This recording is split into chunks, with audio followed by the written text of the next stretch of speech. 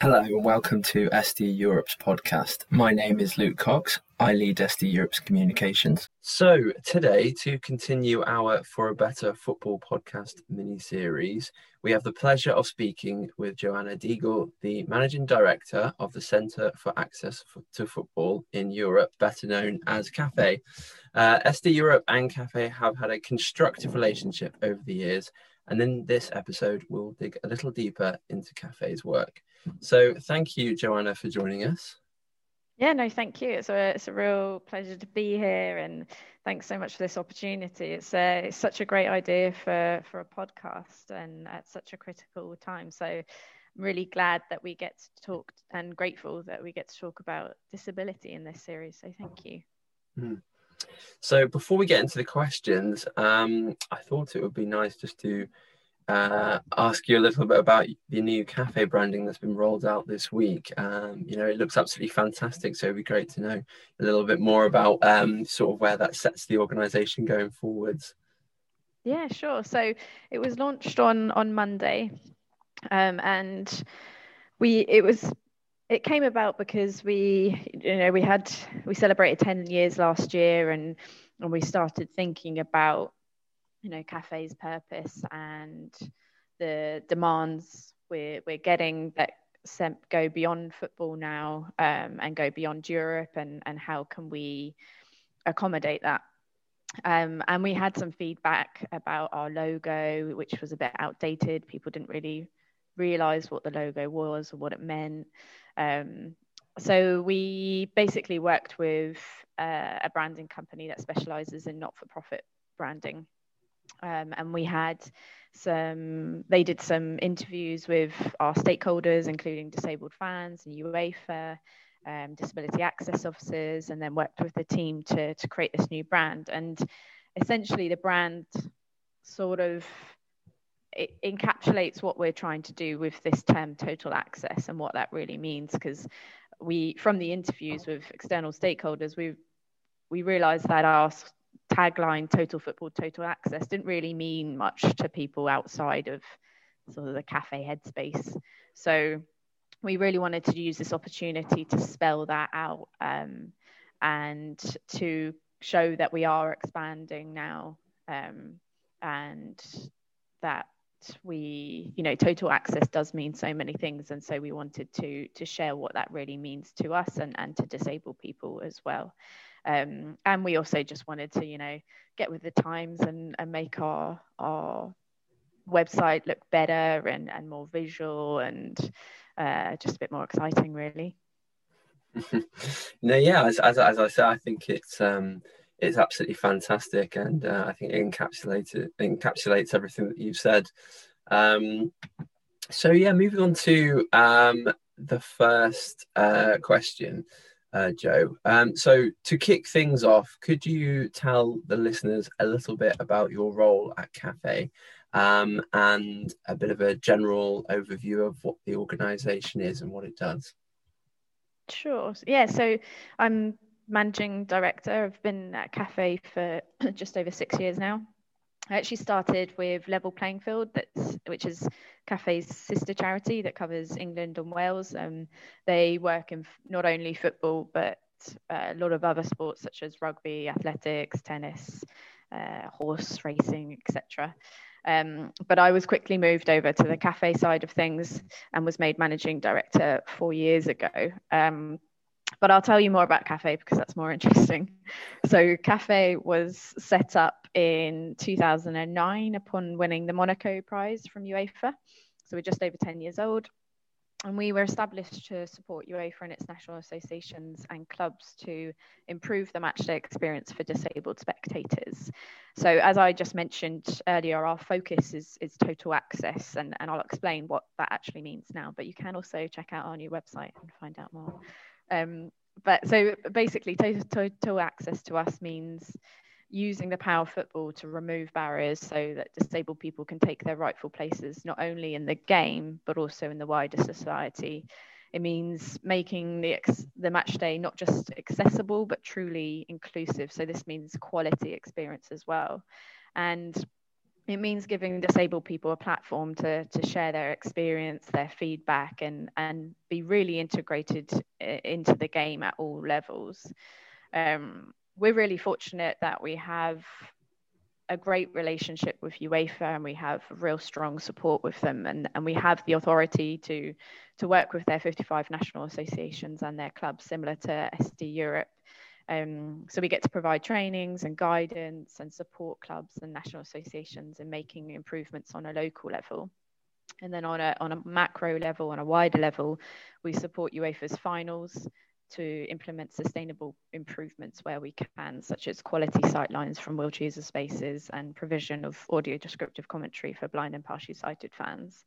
And then finally, we work with disabled fans themselves and support them in establishing positive dialogue with their clubs or national associations. So there's over 180 disabled supporter associations across Europe now, and 6 national umbrella disabled supporter associations. And there's so many amazing stories of what they're achieving with their clubs, national associations, and even their governments. It's really, really exciting. And I'll finish this a little bit with why CAFE exists, why we do what we do. So there's, as I'm sure many of the listeners know, there's over 1 billion disabled people in the world today, and that figure is expected to double within the next 30 years. And in Europe, before COVID-19 hit, 50% of disabled fans had never attended a live public or sporting event, and a third had never traveled or even taken a day trip, which is, I know now in 2020, no one's going to a football match or taking a day trip, but for, pre-pandemic, it's outrageous. Going to a football match is a basic human right. It's such a simple thing. And I think a lot of us who are non-disabled, who don't face barriers, take that for granted. So I think football has also proven to be a real gateway for disabled fans. And we have so many amazing stories where just simply attending a football match has had a life-changing experience for disabled people. And we can't underestimate the power of football in that way. So we exist to raise awareness around that and hopefully improve the situation for disabled fans in a meaningful and sustainable way.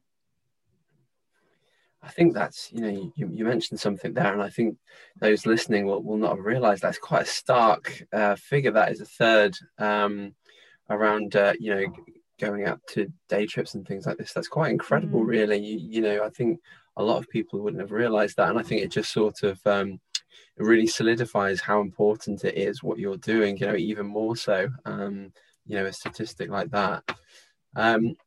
So moving on from there, I think, you've touched on it there. Obviously, where the world is now, we have to talk about, the pandemic and how it's been. So I think, I'm curious to hear about how CAFE have experienced the last 8 months or so, a year that's been engulfed by a global pandemic. What have been the biggest challenges for CAFE and its network? So I'll start with the impact on our work, and then I'll talk about the wider network. Obviously, a lot of CAFE's work involves traveling around Europe, assessing stadiums, delivering trainings, and that's obviously all stopped. So in a positive way, it's reduced our carbon footprint, which is great. Of course. And we've had to massively adapt as to how we continue to deliver these services. And in some ways, it's been negative. I think that in-person contact is so essential in developing relationships, but at the same time, by delivering our trainings and webinars online, it's enabled us to reach a much wider audience, and we've been in touch with people who we never would have heard from had we been continuing to travel around and going physically to places. We're lucky as well that CAFE was used to having weekly calls on Zoom before the pandemic, so that didn't really change things for us. But obviously there's there's, everyone's, I think, going for a bit of a Zoom fatigue because there's so much of it. So I think in all honesty, we've all struggled at times, as everyone has, but I think, we're so fortunate in that our work is really important. So I know, speaking from my perspective, it helps give me a focus in this time, and it's something really positive to do each day.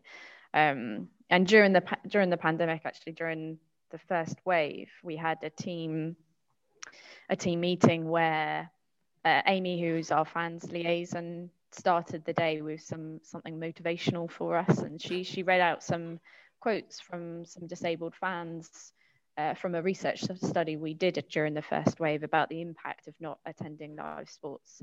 And these were just so impactful and just really reminding us of why we do what we do. So yeah, as I mentioned, it's given us a chance to reach more people and to deliver our trainings to more people, to wider groups. So that's been really positive. But in terms of the impact on our network, so as I mentioned, we did some research during the first wave on the impact of COVID-19 and of not attending live sports events on disabled people, and it's definitely had a negative impact. As I mentioned before, football's proven to be a gateway for greater social inclusion for disabled fans, and this time has just really emphasised that. And according to the UN's Human Rights Commission, the pandemic has had a disproportionate impact on disabled people due to the responses and the barriers we reproduce in those responses to COVID-19. And there's some really, really frightening results from research going on around the societal failures on disabled people at the moment. So now is a really, really critical time to get things right, and to, as lots of people are saying now, build back better. When we return to a new norm, we want to return to one that's more inclusive, more accessible. And there are some really great examples of what clubs are doing at the moment to continue to engage with disabled fans. We all know what it feels like to be isolated, to not go out whenever we want, to meet whoever we want, to go wherever we want. And for many disabled people, that's a daily reality. So I think there's a greater sense of empathy now. But we need to make sure that continues when we do return to a new norm. And as I mentioned, we've got some good examples of disability access officers who've been reaching out to their disabled fans regularly just to check in, see how they're doing, have a chat about football. Level Playing Field have been doing some great podcasts and webinars with disabled fans to maintain that dialogue. And the DFL, the German Football League, has made audio descriptive commentary available for all of its matches via its website and app, which means that whilst everyone's watching matches from home, blind and partially sighted fans continue to be able to follow the match in real time alongside the people around them. So those have been really, really great. And I think that those actions, those elements of good practice need to continue even as spectators do return. Our survey earlier this year showed that 15% of disabled respondents wouldn't return to stadia until there's a vaccine. So whilst some spectators might start returning before there is a vaccine, there are a proportion that won't. And so we need to make sure that those fans continue to feel valued and engaged. Because as I mentioned, football's so essential for so many disabled people. So yeah, in some ways it's made our work even more vital. And yeah, there's a lot to do. I think you touched on something there, which I think's a really important point, actually, around a greater sense of empathy, and it leads into the next question I was going to ask, which is, do you think or do you envisage there being a lasting effect from the pandemic on disabled fans and their access to football. But I suppose you could almost frame that, it not just in a negative way. Do you think that there has been some really important lessons learned from this as well that's going to improve things following, the end of this pandemic, whenever that might be? Yeah, absolutely. There's so many positives from this. In some ways, it improves access. So before the pandemic, there's a statistic that said 40% of the population benefit from good access at any given time. So that could be someone who has a broken leg or any temporary injury, parents with a buggy, someone who doesn't speak the local language.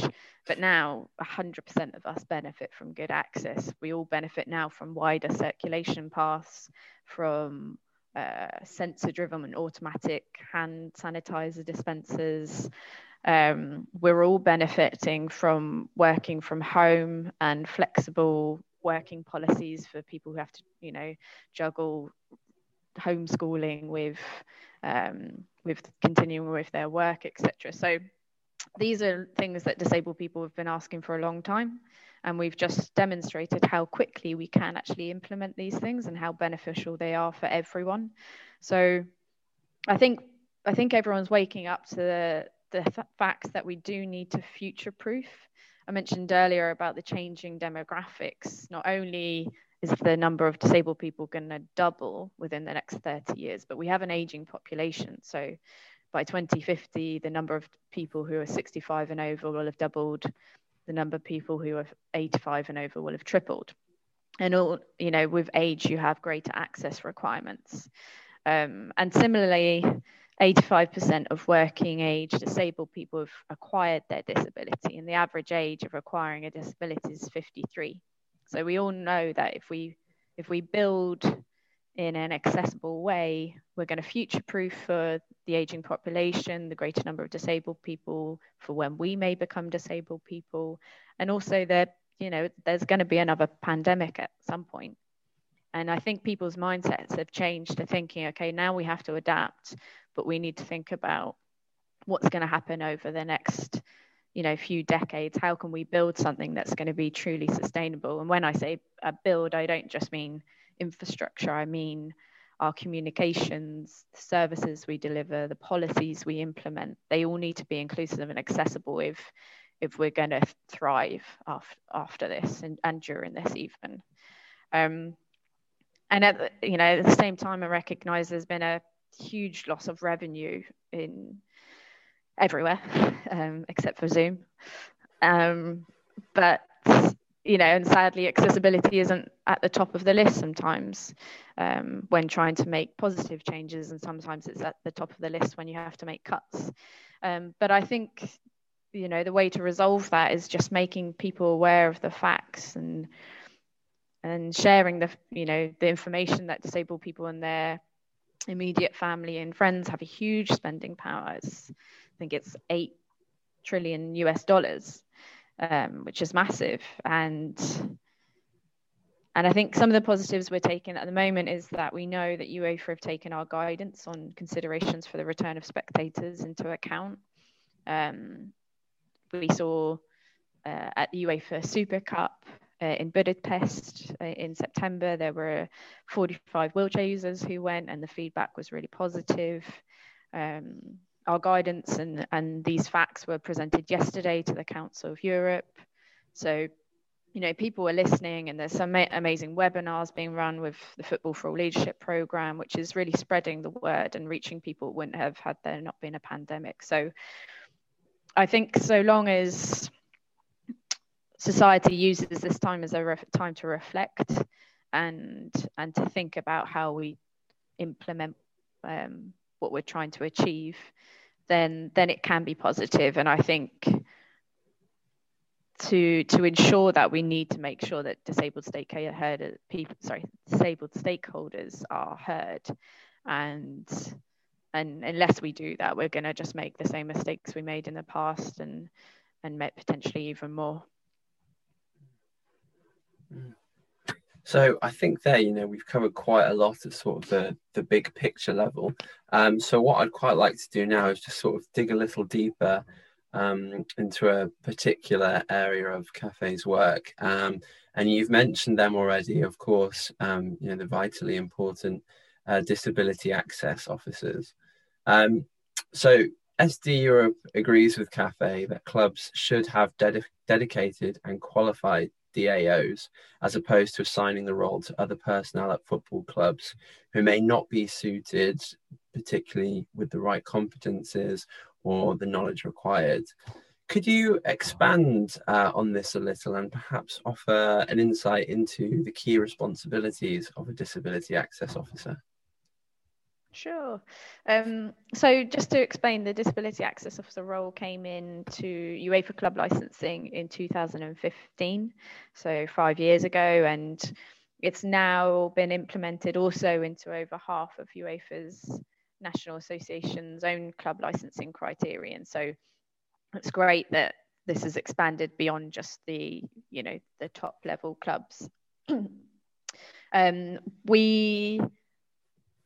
I think SD Europe and Cafe have always been really sure and firm in the message that these two roles are very distinct, and which has been really, really helpful.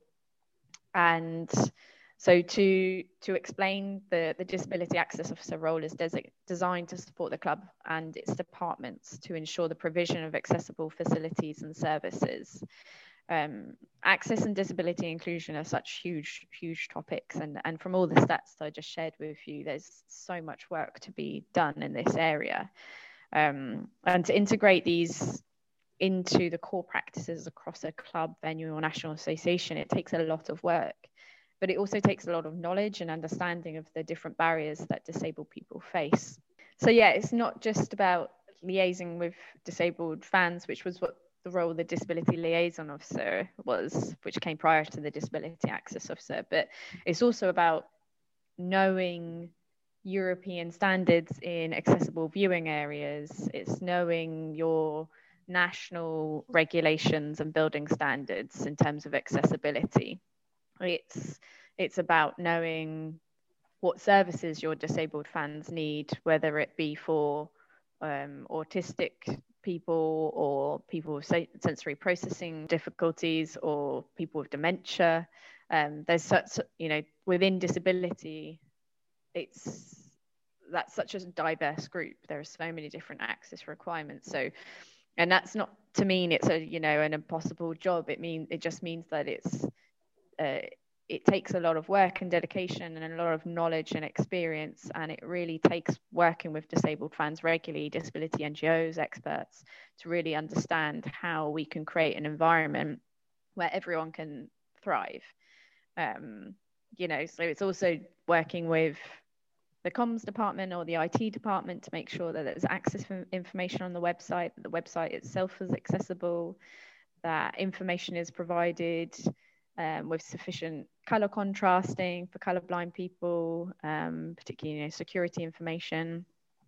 And it's about creating a long-term strategy to make meaningful changes that are going to last for a long time, and also working with other clubs to learn from them, to exchange the challenges and solutions that people have found across Europe.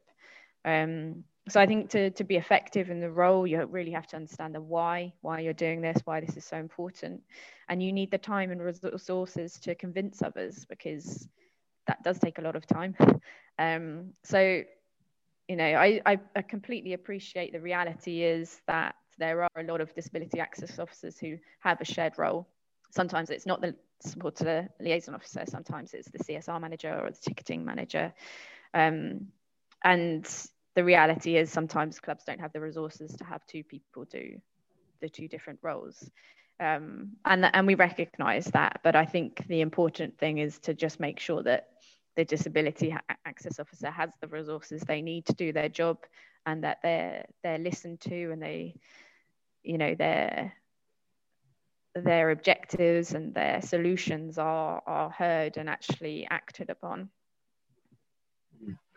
That's it. I think, to sort of emphasize the point, it's that DAOs is a very specialized role, isn't it? It does require somebody who has a really thorough understanding of quite a broad spectrum of these different areas involved. And as you've mentioned there, at some clubs that role is coupled with a support liaison officer, and there's a distinction, isn't there? An SLO is more about at its more general level, trying to be a bridge between supporters and clubs and other stakeholders.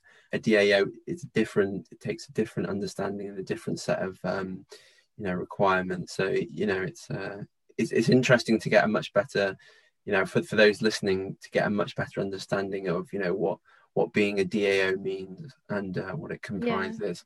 Yeah. And I think just sort of building upon that, that's why we have SD Europe and we have CAFE, because we both play really, really essential roles, and they're different areas of expertise. We work together on things, but it's really important that we are both there to work on the missions and objectives that we have. Absolutely.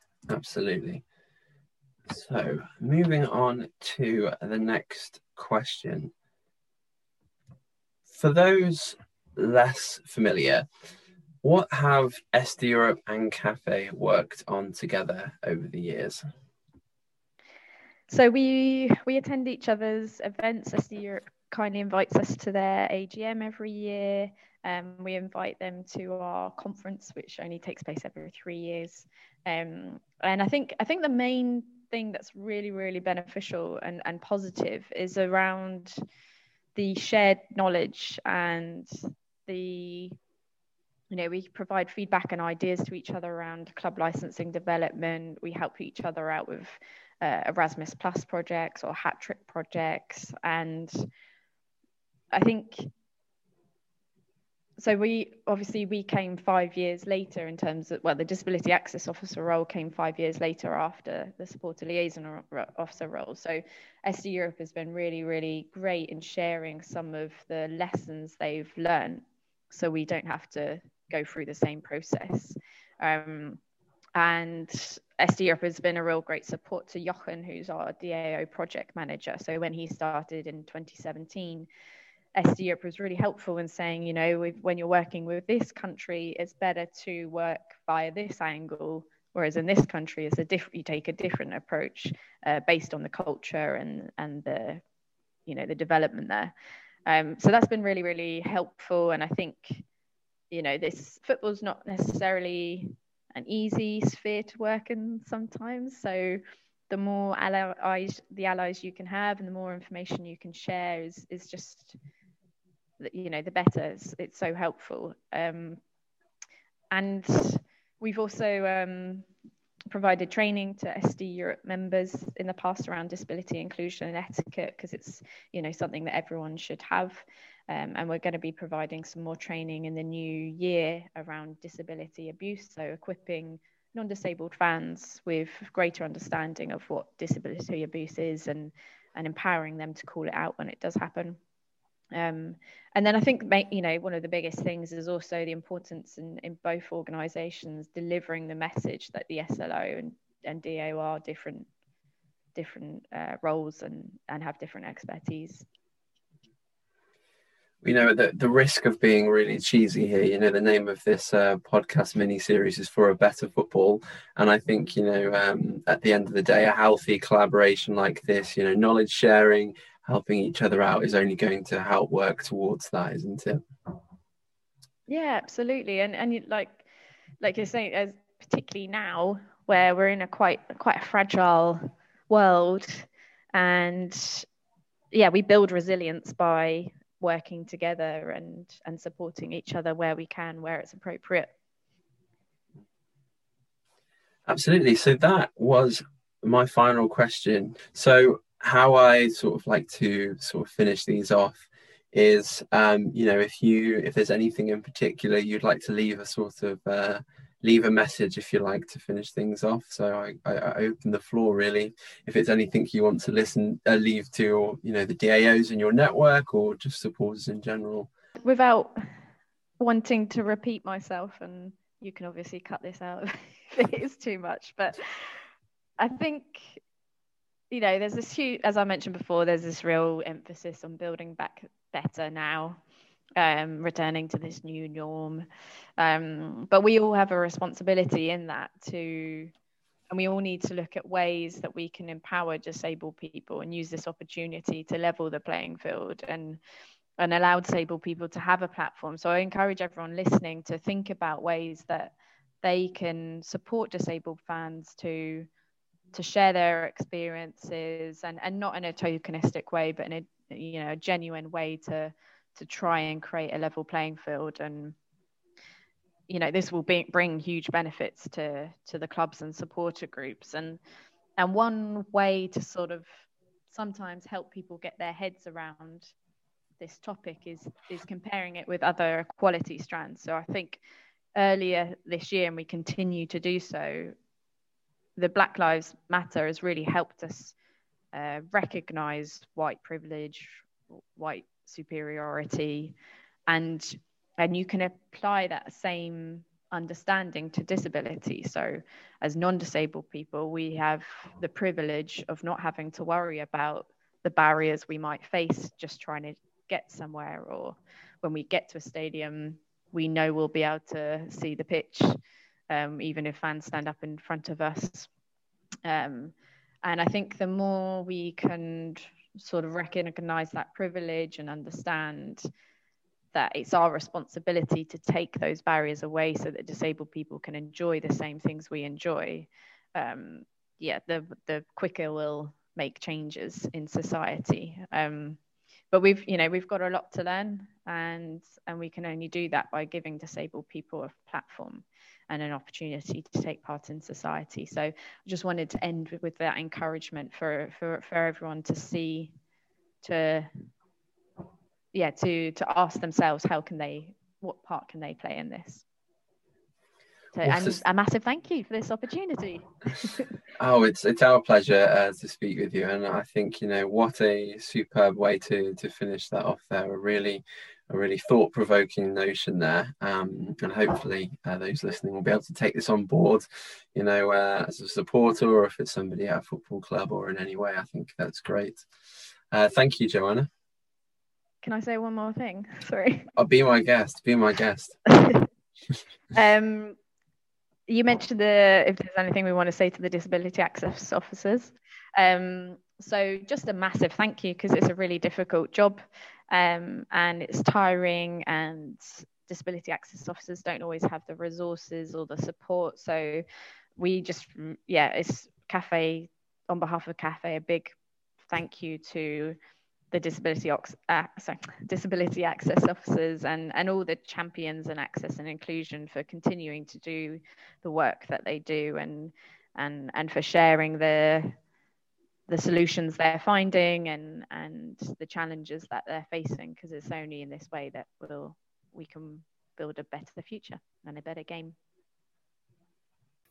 Thanks so much for listening to this podcast. Please do listen to the other podcasts in this mini-series in addition to the ones that we've previously published. To find out more information about SD Europe, head to www.sdeurope.eu.